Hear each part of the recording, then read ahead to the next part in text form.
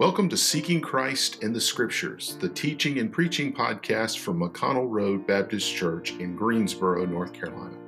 My name is Matthew Tilley, and I'm the pastor of McConnell Road Baptist, and we're glad that you've joined us for this podcast. If you'd like to learn more about the church, please visit us online at mcconnellroadbaptist.org.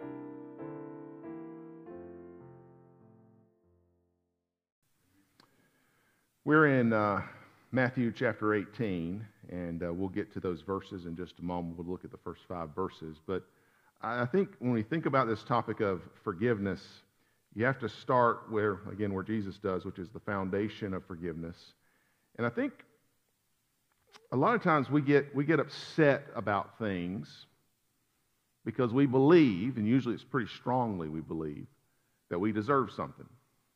Now, at our house, if Fox News is on television, it's because Vanessa turned it on.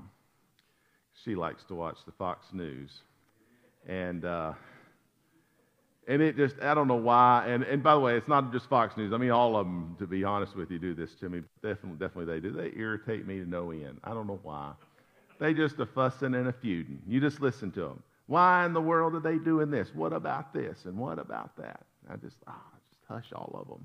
What it makes me want to do. I can't stand to listen to them.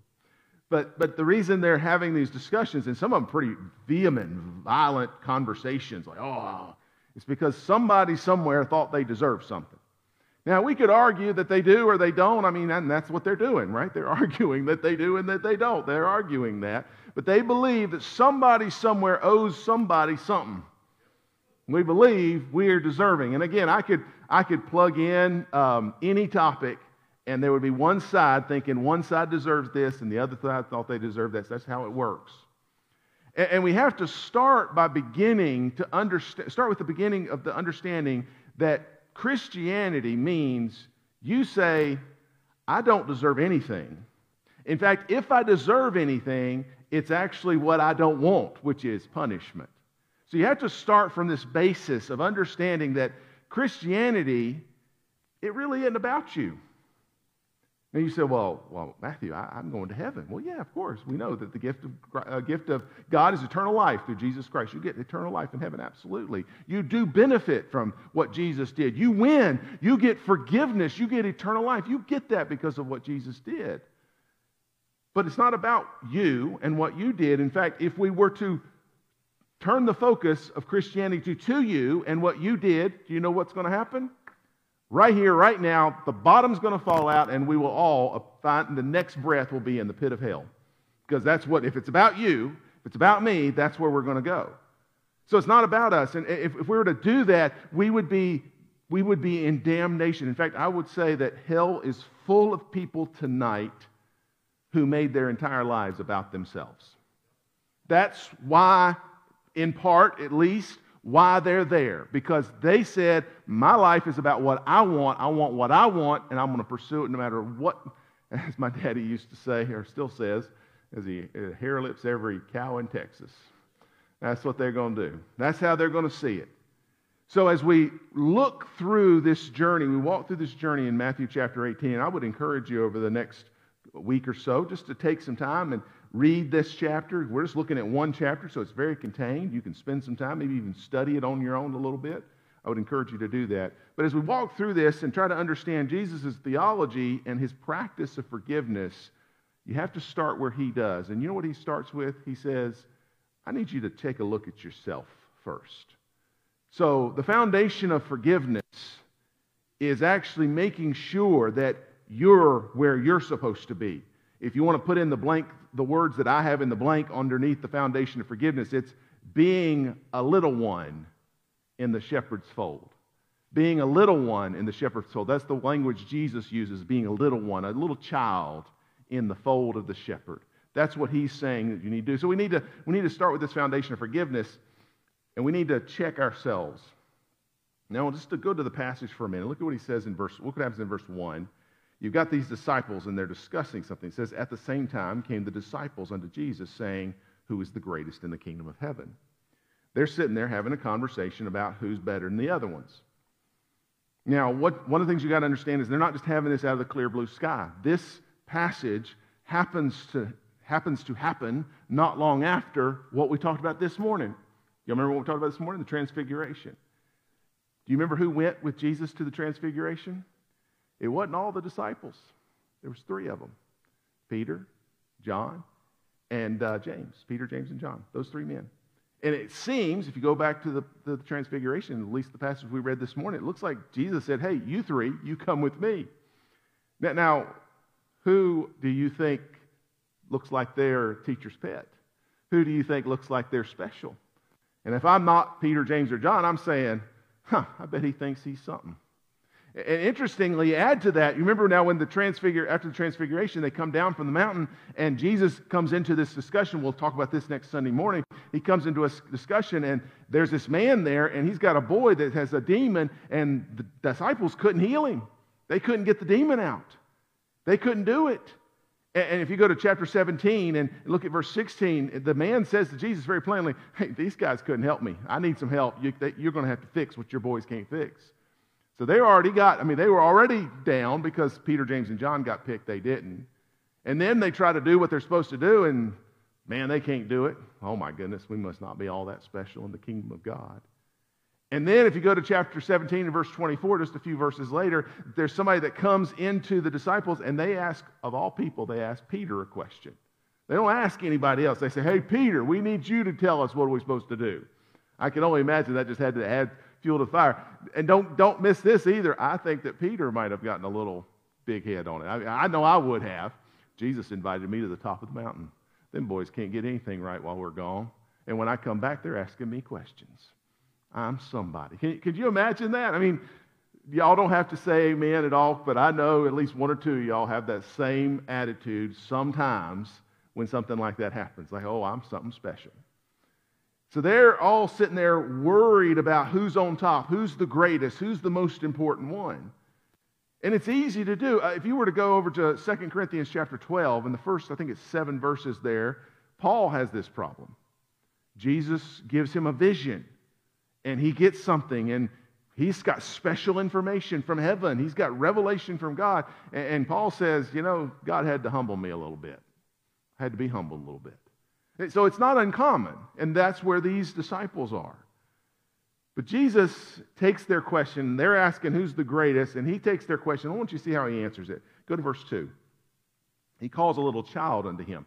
Now some people suggest, and I think this is probably right, they're probably in Peter's house.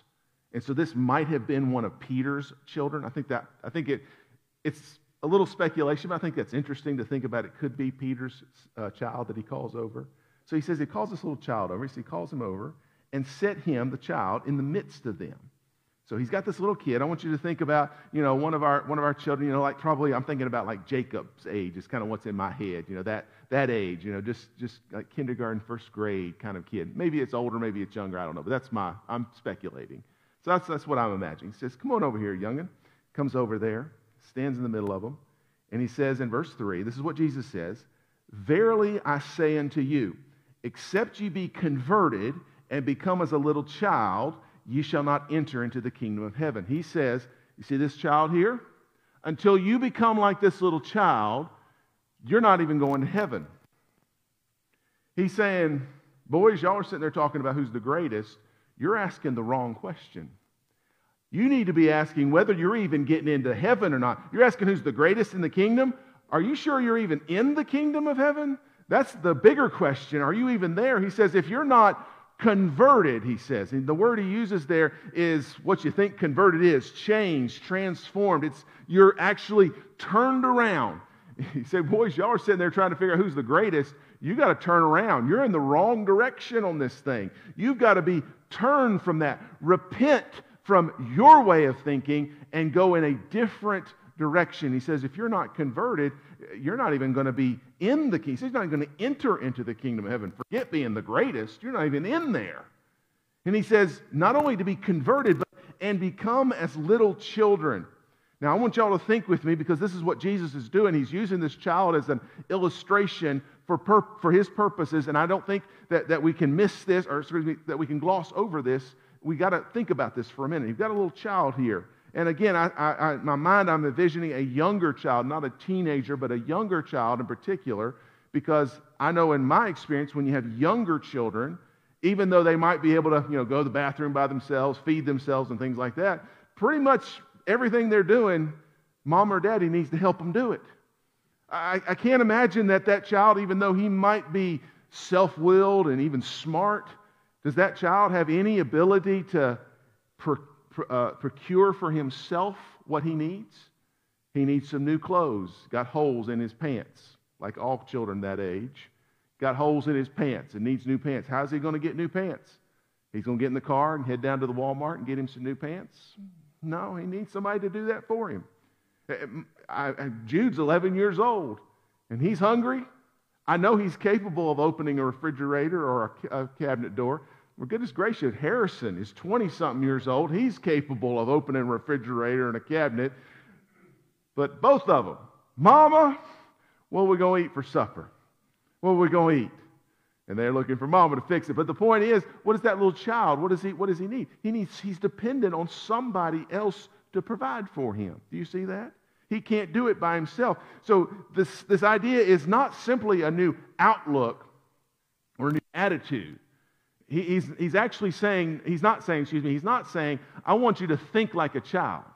He's not saying that, because I think we can think like a child. Some of us are very childish in our minds. So that's not what he means. He's not saying think like a child. He's saying actually be like a child. Be completely dependent on someone else for your livelihood, for your well-being, for your future, for your hope. I mean, a child at that age, when they're, 7, 8, 6, somewhere in that range, I mean, they might have hopes and dreams in the future, but I can't even, when I was that age, I couldn't imagine the future that didn't involve my parents and my grandparents. I mean, that's my world. Do you understand that? I know some of y'all are old, but you can get your mind wrapped around this a little bit, can't you? Come on, can't you do it? Beverly, you can do it, right? Y'all can get your mind there where you just can't even figure out, how am I going to, go to school and not have Mama there? That's not a possibility. I've got to have them there. That's the way that world works. He's saying, you quit asking the question, who's the greatest? You need to start asking, are you even saved? Are you even in the kingdom? Because if you are, that means your mind is different. You're thinking in a different way. That means your reality is different. You're dependent completely on God. You are not sitting there saying, how can I accomplish what great things? What can I do to be the greatest? No, you're saying, I'm just happy to be here. I'm just happy that God actually will hear my prayer. I'm just happy that God loves me. That's the attitude we ought to have. So the first step, if we want to get into this whole thing of forgiveness, we want to actually do that. The first step is examining ourselves. Before ever demanding forgiveness, before ever expecting forgiveness, which unfortunately that's where we want to jump. Somebody needs to forgive me. I was wrong, and you know it, and I need people to forgive me. Or somebody messed up, and they need to ask me for forgiveness. That's where we want to immediately jump. And I'm not denying that those are important steps to take, either to ask for forgiveness or to give forgiveness. Those are important steps, but you can't jump there. You've got to start where Jesus does. Are you even saved? Before you assume you have any kind of role, any rights, or any standing, you need to ask the question, am I one of, as he calls them here, a little child, a little one? Am I one of God's little ones? If you do not have that level of humility, I'll just go ahead and tell you, you're not saved. You say, well, I prayed a prayer. Well, if you prayed a prayer and you were dependent on anything other than Jesus, that prayer got as far as your breath. If you prayed a prayer and you were looking for anything other than Christ alone to save you, that prayer did no good for you. That prayer doesn't save you. It is Jesus who saves you, and you only have access to Christ through humility. You have to see yourself, as he says, as a little child. Now, he goes on to say in verse 4, whosoever therefore shall humble himself as this little child, the same as the greatest in the kingdom of heaven. Now, look at there. You want to know how to be great? He says, well, first of all, you're asking the wrong question. You need to make sure you're saved. And he says, now, if you are saved and you are humble within that, you continue to be humble. He says, that's where greatness comes from. I can use people who are humble, is what he's saying. It's only the converted, those that think differently, only the childlike, those that are fully dependent. Only those are in the kingdom. Only they will ever be great. As James writes, God resisteth the proud, but giveth grace to the humble. So the first thing is you got to examine yourself, but then the next step is you got to wait on the Lord.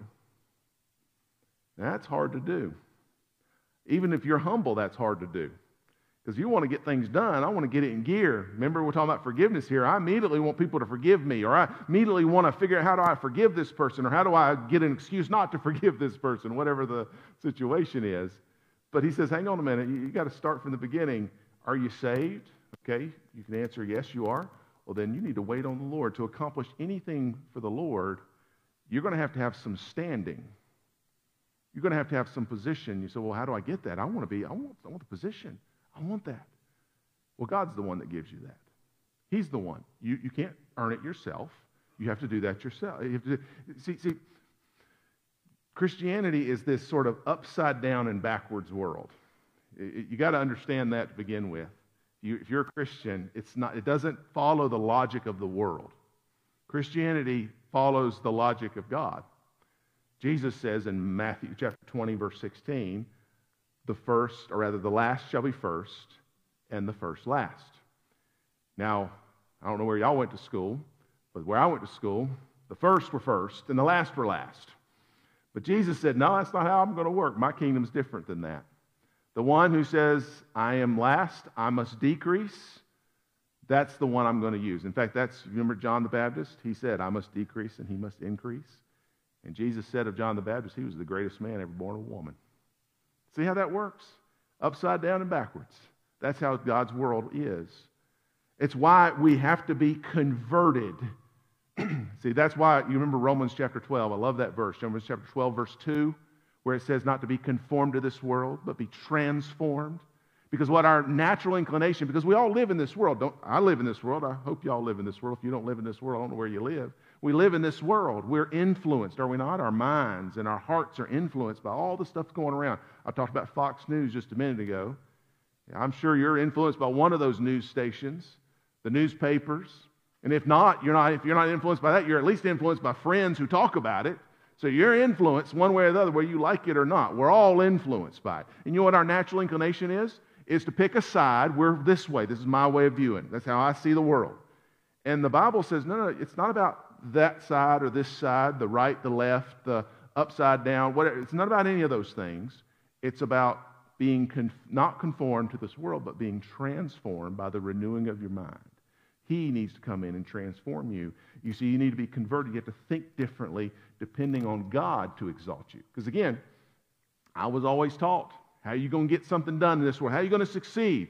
You pick yourself up by your bootstraps and you work hard. That's what I've been taught.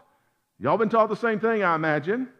And don't get me wrong, I believe the Bible's all about hard work, but in terms of accomplishing something, in terms of being quote-unquote great, having a position, humble yourselves in the sight of the Lord, and He shall lift you up.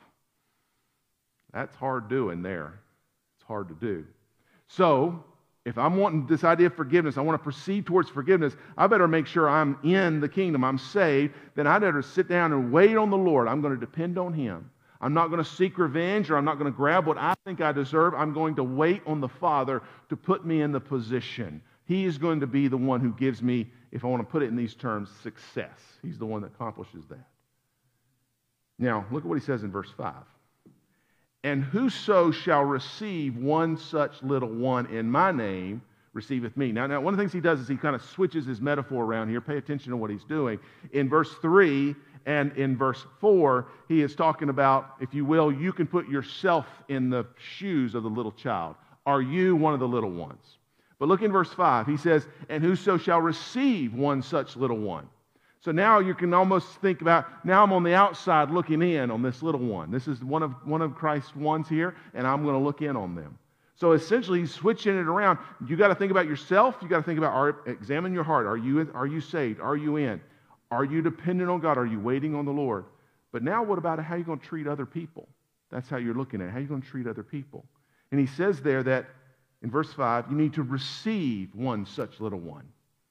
You need to receive them, accept them, embrace them, bring them in, accept them, welcome them, accept other people. Because when you welcome, when you accept other people, do you know who you're welcoming and accepting?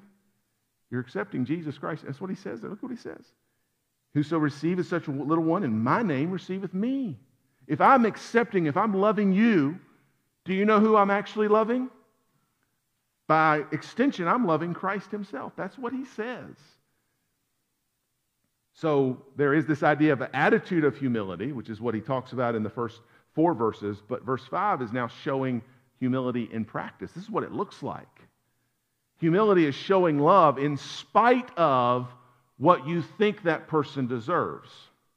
This is the problem. This is where it gets real uncomfortable. And I even want to, I'm trying to preach it to you as plain as I can. I want to dance around it, but I'm just going to tell you the way Jesus is telling it to you. He's not giving any hitches, any hesitations, any caveats here. He's saying, I don't care what you think they deserve.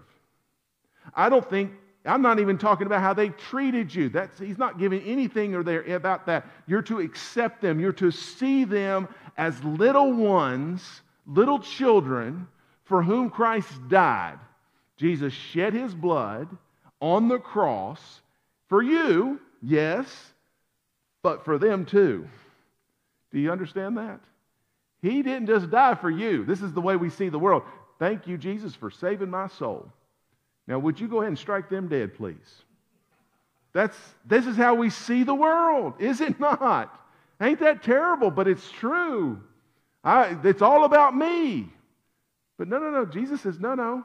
You need to receive little ones, because when you receive them, you're receiving me.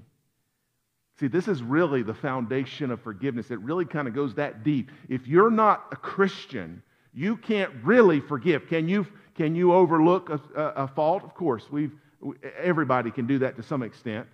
Oh, it's not a big deal. Don't worry about it. We've all done something like that, right? But I'm talking about true forgiveness. I'm talking about the kind of forgiveness that you had to think about it because it hurts you, really hurts you. You can't do that truly if you are not a Christian. You might say you forgive them, but you're going to have resentment. You're going to have all this stuff in your heart. And I would say even some Christians don't actually enjoy forgiveness because they're not forgiving as a Christian. They're forgiving in their flesh, if you will. That's how they're forgiving. That's how we often do. But I want you to understand that the foundation of this is you got to be saved, first of all. And then once you're saved, even then, you have to be making sure you're going through this life completely dependent on God. And then once you're there, then you have to start seeing everybody around me is a child for whom Christ died. Now, I know they're not all Christians. I understand that. But the point is that they are all people for whom Christ died. And once I've done that, I'm not starting to think about first, how do I get what I deserve? How do I give what's deserved? That's the flesh talking right there. I want to give you what you deserve. I want to get back at you. I want to show you how you hurt me. Or even, the more sanctimonious version of it, I want to show you how much of a high road I can take. That's what we try to do. But that's not how this works. We are now acknowledging that person is a little one under the care of the Savior. I'm fully changed. I'm fully dependent on His grace and mercy. I'm only going to be anything, exalted, great, whatever word you want to use. I'm only going to be anything when Christ does it. So I'm going to stand ready to receive other people. Now, in conclusion, again, there's so much more about forgiveness we've got to talk about, but I can't cover it all. So let me just give you a couple little closing notes on this. None of what I'm saying should ever suggest that we overlook something that's done to us. Christ gets into addressing sin. How do we handle that? It's all handled in this passage. We'll get to it. It doesn't say ignore the damage of sin, because I think sometimes you can take this sort of this love motif that I just talked to you about and say, well, I know they murdered somebody, but they're going to be my best friend now. That might not be the most wise thing to do. You understand? You might need to tell tell the law enforcement that there's a murderer loose and you might want to handle that. I'm being extreme to make the point that we're not to overlook the damage of sin. We're not to try to enable habitual offenders. Unfortunately, churches are very, very, very guilty of doing this. In the name of forgiveness, they actually enable the sin of people to continue in our churches. We're actually going to get to this. It convicts me when I think about it, even within our church, how we need to handle some things. I want to make sure that we are obeying our Christ on this. It doesn't mean those things I just said, but what it does mean is that for any, and I would underscore, if you're writing this down, you can underscore this, put it all capital letters, any wrong, every wrong that's done against you, you have to start from the foundation, who are you in Christ? If you start from a foundation of what I deserve, how good I am, or how bad you are, if I start from any of those foundations, I'm going to get my forgiveness all kinds upside down and backwards. But if I start from the fact of who am I in Jesus Christ, that's where it all starts. Because forgiveness is really the linchpin of Christianity. You take forgiveness away, we don't have Christianity. You take forgiveness away, I'm going to hell. If you take forgiveness away, I have nothing to sing about. But if you give me forgiveness, as Jesus Christ did, it is well with my soul. Do you understand that? If I have forgiveness, I have everything. You take forgiveness from me, I have nothing. But let me go further and say, when Christ gives me forgiveness, as He's done, do you know what comes with that? Responsibility. For whomsoever much is given, of him shall much be required. You've been forgiven a lot. I don't care who you are, you've been forgiven a lot. You were transformed from someone who deserved, not that you were making a wrong turn on the wrong street on the wrong side of town and oops, I ended up in hell. No. You deserved to go to hell. God would have been just. He would have been right. In fact, His justice and His righteousness is in jeopardy if He doesn't send you to hell. Yet He provided through the blood of Jesus Christ a way for your sins not only to be paid for, wiped off and clean, but to even give you righteousness. Do you understand that if you're a Christian, you're walking away not only with no sin debt, but you have a positive good balance. Not because you're so good, but because Jesus was so right. He did all of that for you. And you want to say somebody owes you something? I don't think so. If anything, we owe a debt, as they say, we could never pay. Thank God that Jesus paid it for us. Again, this is not something that has easy answers. It's a difficult topic. I know that. There's very real hurt, even in this church, even with the folks that are here. Very real hurt. People have hurt you in very tangible ways. You could probably point to the numbers in a bank account, or the doctor's visits you've had to go to, or the counseling sessions that you've had to endure because of that hurt. I understand that this is very tangible hurt. But this is where Jesus starts the conversation on this topic. And we're going to pursue it as far as we can. Thank you for joining us for Seeking Christ in the Scriptures, the teaching and preaching podcast from McConnell Road Baptist Church in Greensboro, North Carolina.